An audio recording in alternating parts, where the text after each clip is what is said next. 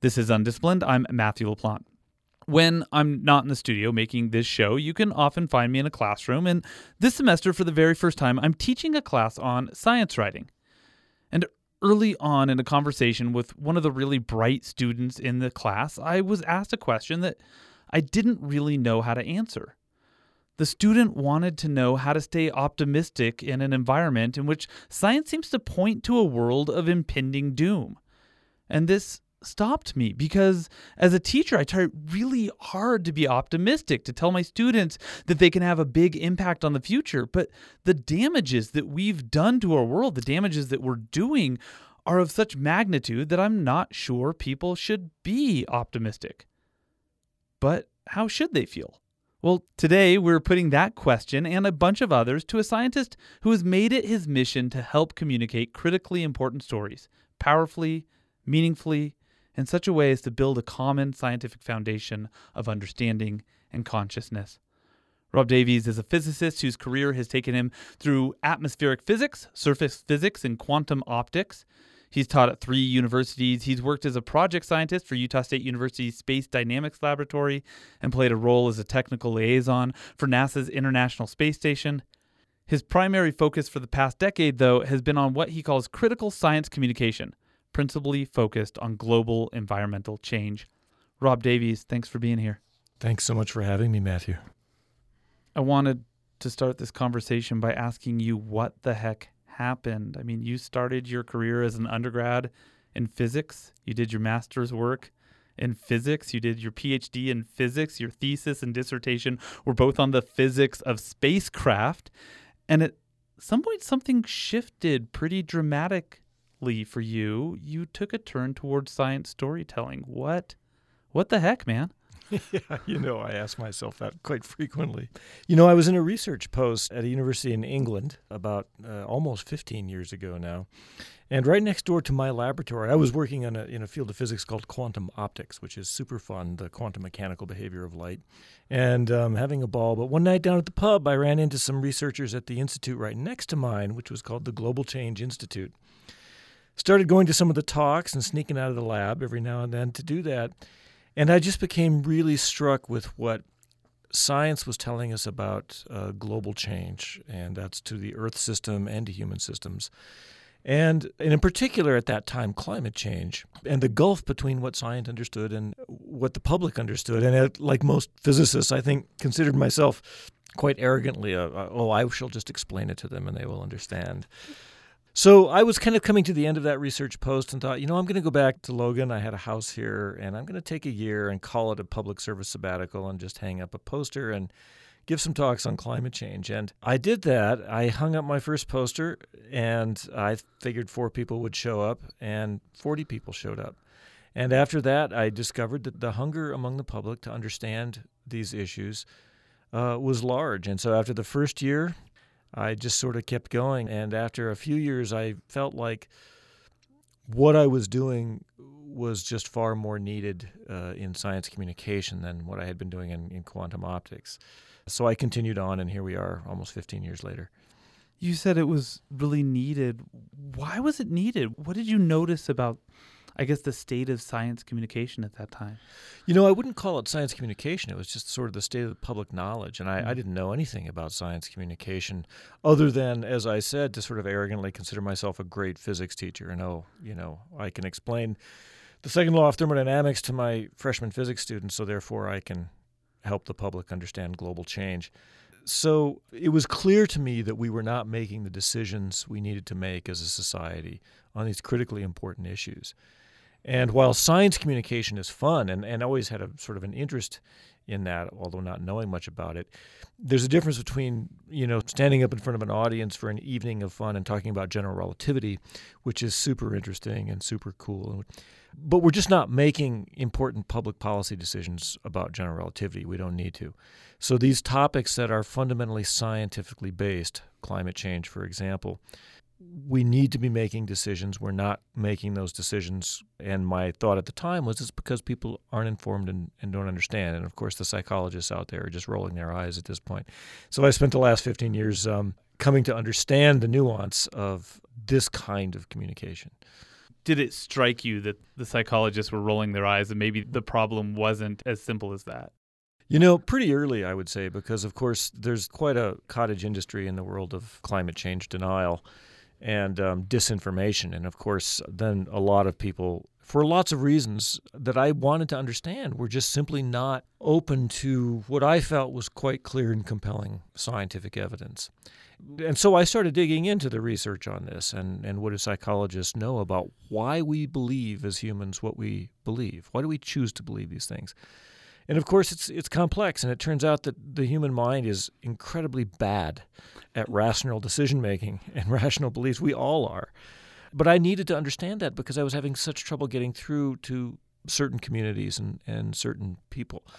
So my thinking on that has evolved quite a lot over the years, and I no longer spend a great deal of time trying to, move the immovable. Because the research that's been done on this convinces me that it's just not time well spent, generally speaking. And we're facing such time pressure on such critical issues that two things. One, it's not a good use of time to try to convince people who are just, for all kinds of reasons, resistant to the information. And secondly, the polling is very clear that the resistance of those who just refuse to accept we have these enormous challenges is not what's holding us back. And so I focus now on trying to take those of us who get that we have these problems, at least to some level, often maybe don't understand the scale or the risks involved, but who understand that we have these problems, and trying to take that community of people and move them to behaving like it. And you do this, the way you frame yourself, and I find this really interesting, is not as a communicator or as an advocate or an activist. You call yourself a storyteller. Well, that's certainly one thing I call myself, but I think it's certainly fair to say that indeed I am an activist, and I am a scientist as well, where I was trained as a scientist, certainly. But if my purpose is not just to communicate knowledge, but to move people to meaningful response, there's a whole, of course, enormous body of research and experience that we have as to how that happens.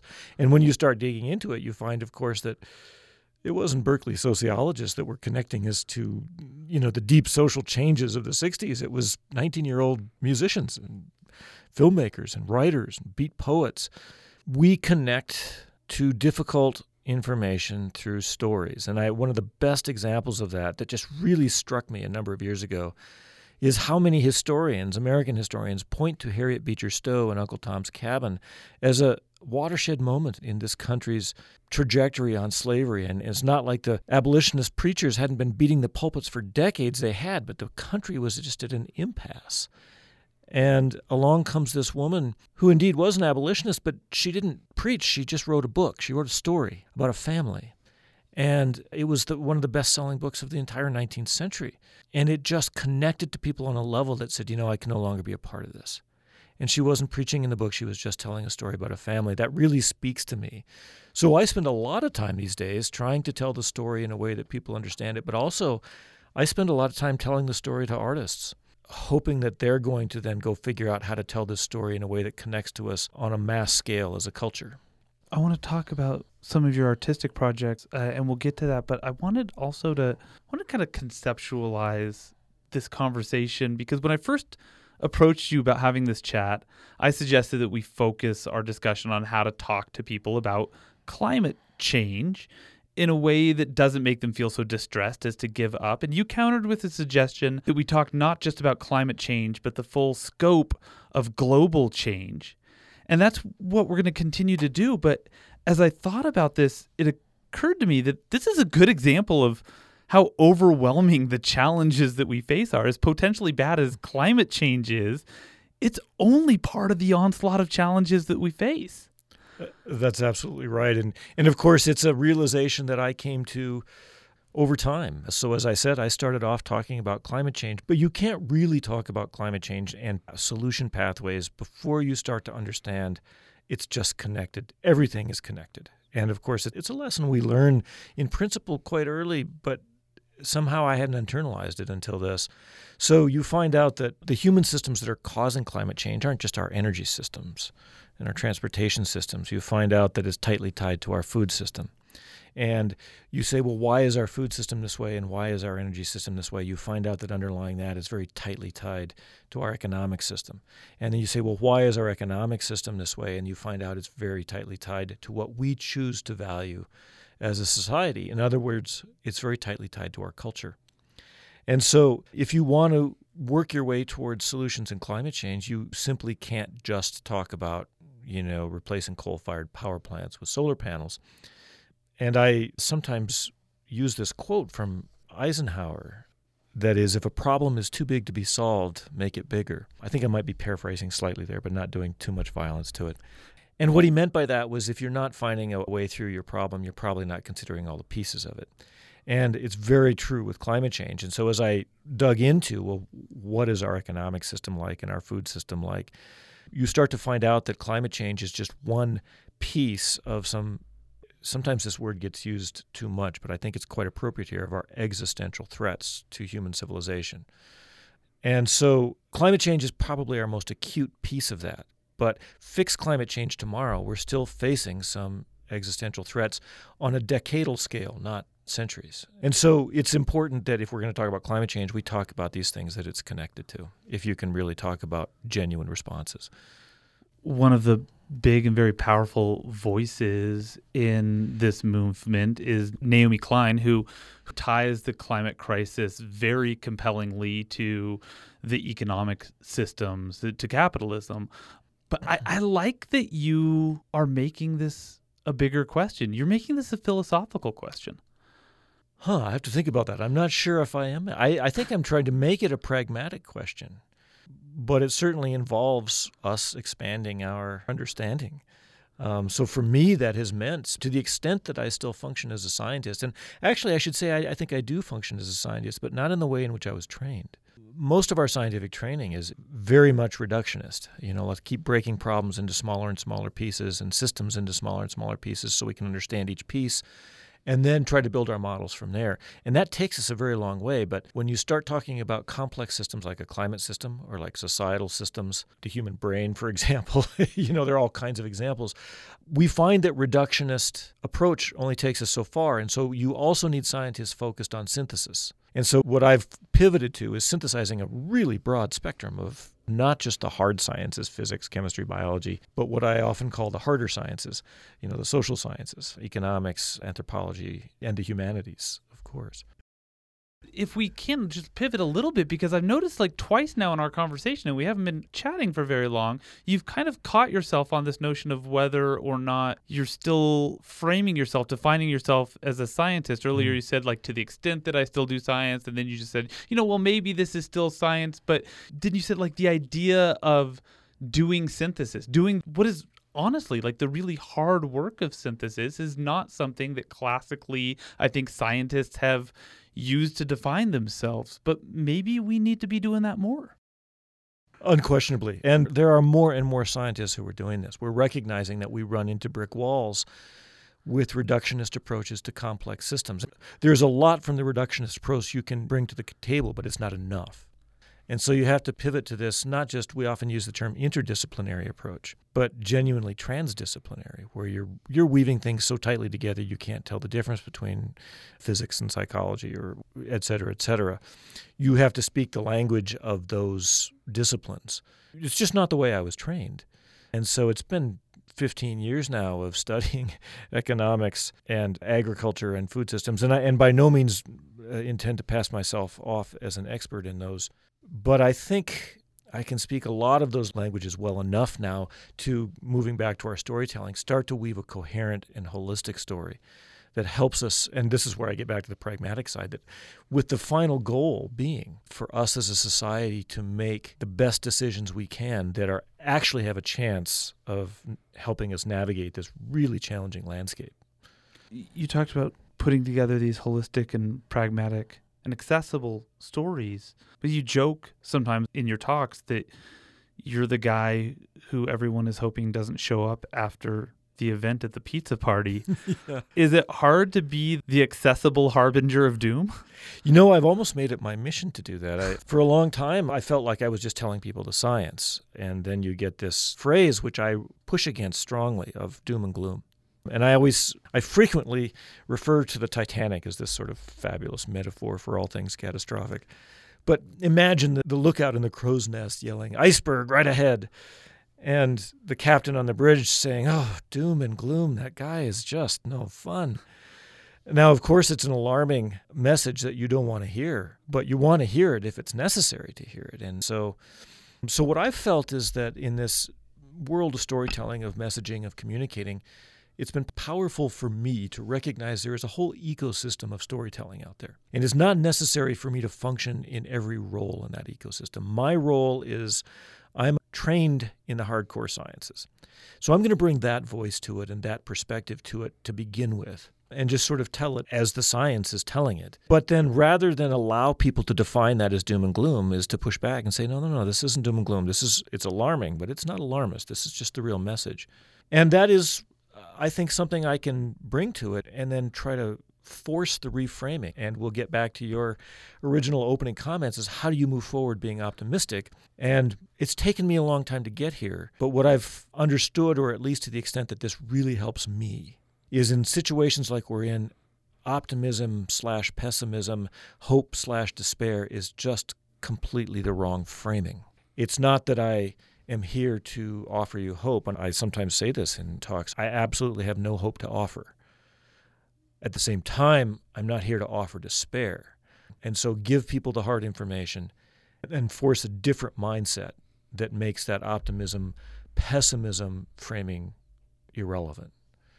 What becomes then the better framing? What is the framing that in particular moves people to action? Because that is ultimately what we need. The framing is resolve. The mindset is that of an emergency. I'm using this term, and I think many of the scientists in this field that I work in use this term quite precisely. An emergency is a situation that requires an immediate response to prevent catastrophic outcomes. And that is precisely where we are. With respect to climate change, need to respond immediately. This next decade is unquestionably the most important any of us will ever live through. In an emergency mindset, hope and despair are no longer part of the conversation. Well, they're kind of luxuries at that point, right? One of my favorite professors always made this statement that, the great thing about analogies is they're understandable. And the bad thing about them, of course, is they're always wrong. But to the extent that you can make these analogies, when you're in a burning house, you just get out or you die trying. But you don't hope that you get out. You don't despair that you're not going to get out. You do everything that you can in front of you. And so pathways for response change radically when you're in a mindset of an emergency. There is no notion of viable or not viable. There is only a notion of what is necessary. And you're right, like when we use these analogies, we're always going to be wrong, but we're definitely in a burning house right now. Do you think we'll get out? I no longer ask myself that question. I just think it's the wrong question to ask, and here's why again, because it's unanswerable. The challenges we face are unprecedented in scale. From a risk management standpoint, we're off the charts. I think to dwell on the question, can we navigate this, you can philosophically go down a rabbit hole of what does it even mean to navigate it at this point. We have lost a lot already. We're going to lose a lot more.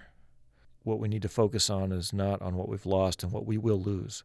We need to focus on how much there, and there is so much that can still be saved, and resolve to do that. Do you think that people are coming away at this point in time with the resolve that they need? And is that hitting the levels of people that it needs to hit? We see, like climate strikes. We see young people, very young people standing up to world leaders. It's probably later than we all want this to be happening, but is it happening at the level that you think it needs to be happening to make those changes? Not yet, no. But the trend line is good. There are many individuals whose resolve is strong and appropriate, but we need it as a nation. And again, the analogies, which fall down at some point. But World War II is always a great focal point for people who study a democratic society, meeting an emergency, doing big things really quickly. And even going back to Great Britain, before the U.S. had entered the war in the spring of 1940, of course, it was what we would frame today in our discussion, as you and I are talking now, it was a hopeless situation. It's hard to overstate how completely hopeless the situation was for Great Britain. They were going to be invaded by the Germans within weeks. possibly even days at this point. And up to the microphone steps Winston Churchill, who is a complicated guy, to be clear. But in this instance, I think he's incredibly instructive.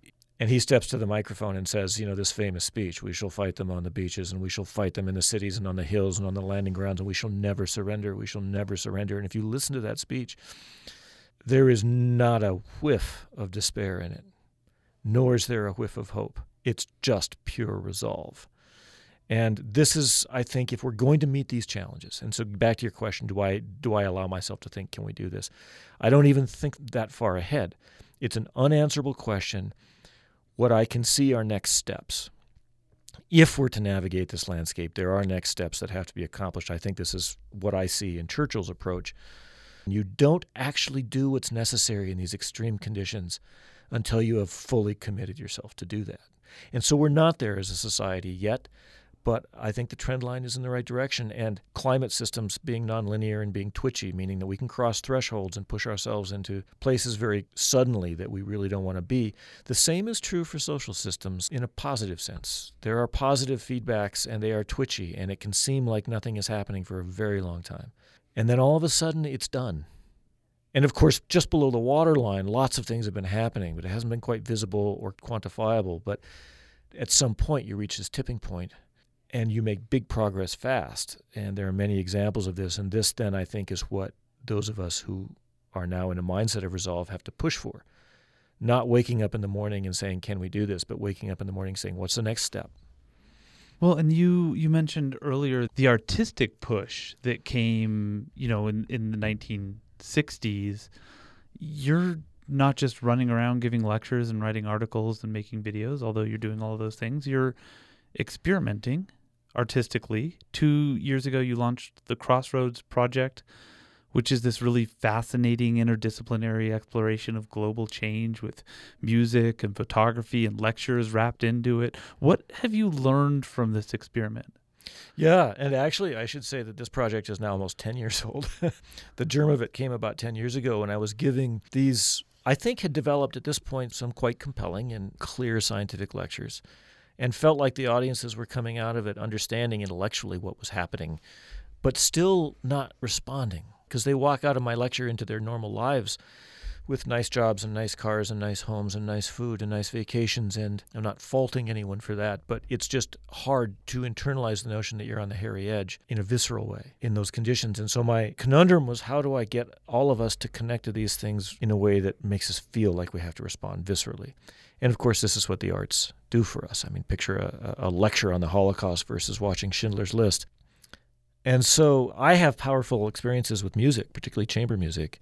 And we have this phenomenal string quartet here at Utah State University, a world-class professional quartet. So I approached them and said, I don't really know exactly what I want to do, but I want to bring people into a room. I want to push all the little things they're thinking about out of their heads, impose some really compelling information on it, and then just unleash some powerful music and see what happens.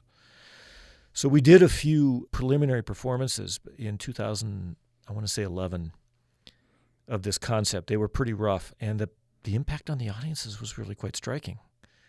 People cried. People, left, moved.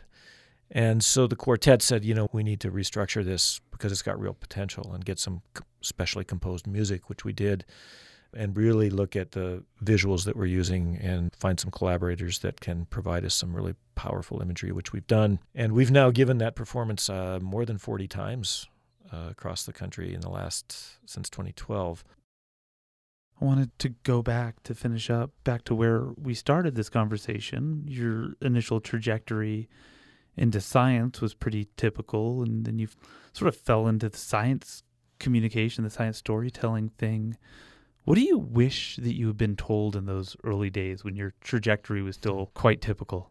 I think actually I'll change the question a little bit. Here are the things I'm glad I didn't know. So there's a lot of research on communication that says something like, you don't want to talk doom and gloom to people because it turns them off. And had I known that early, I may have really changed my approach. But what I've discovered is that it's far more nuanced than that. And in fact, there's research that's come out fairly recently in the last 5 or 7 years.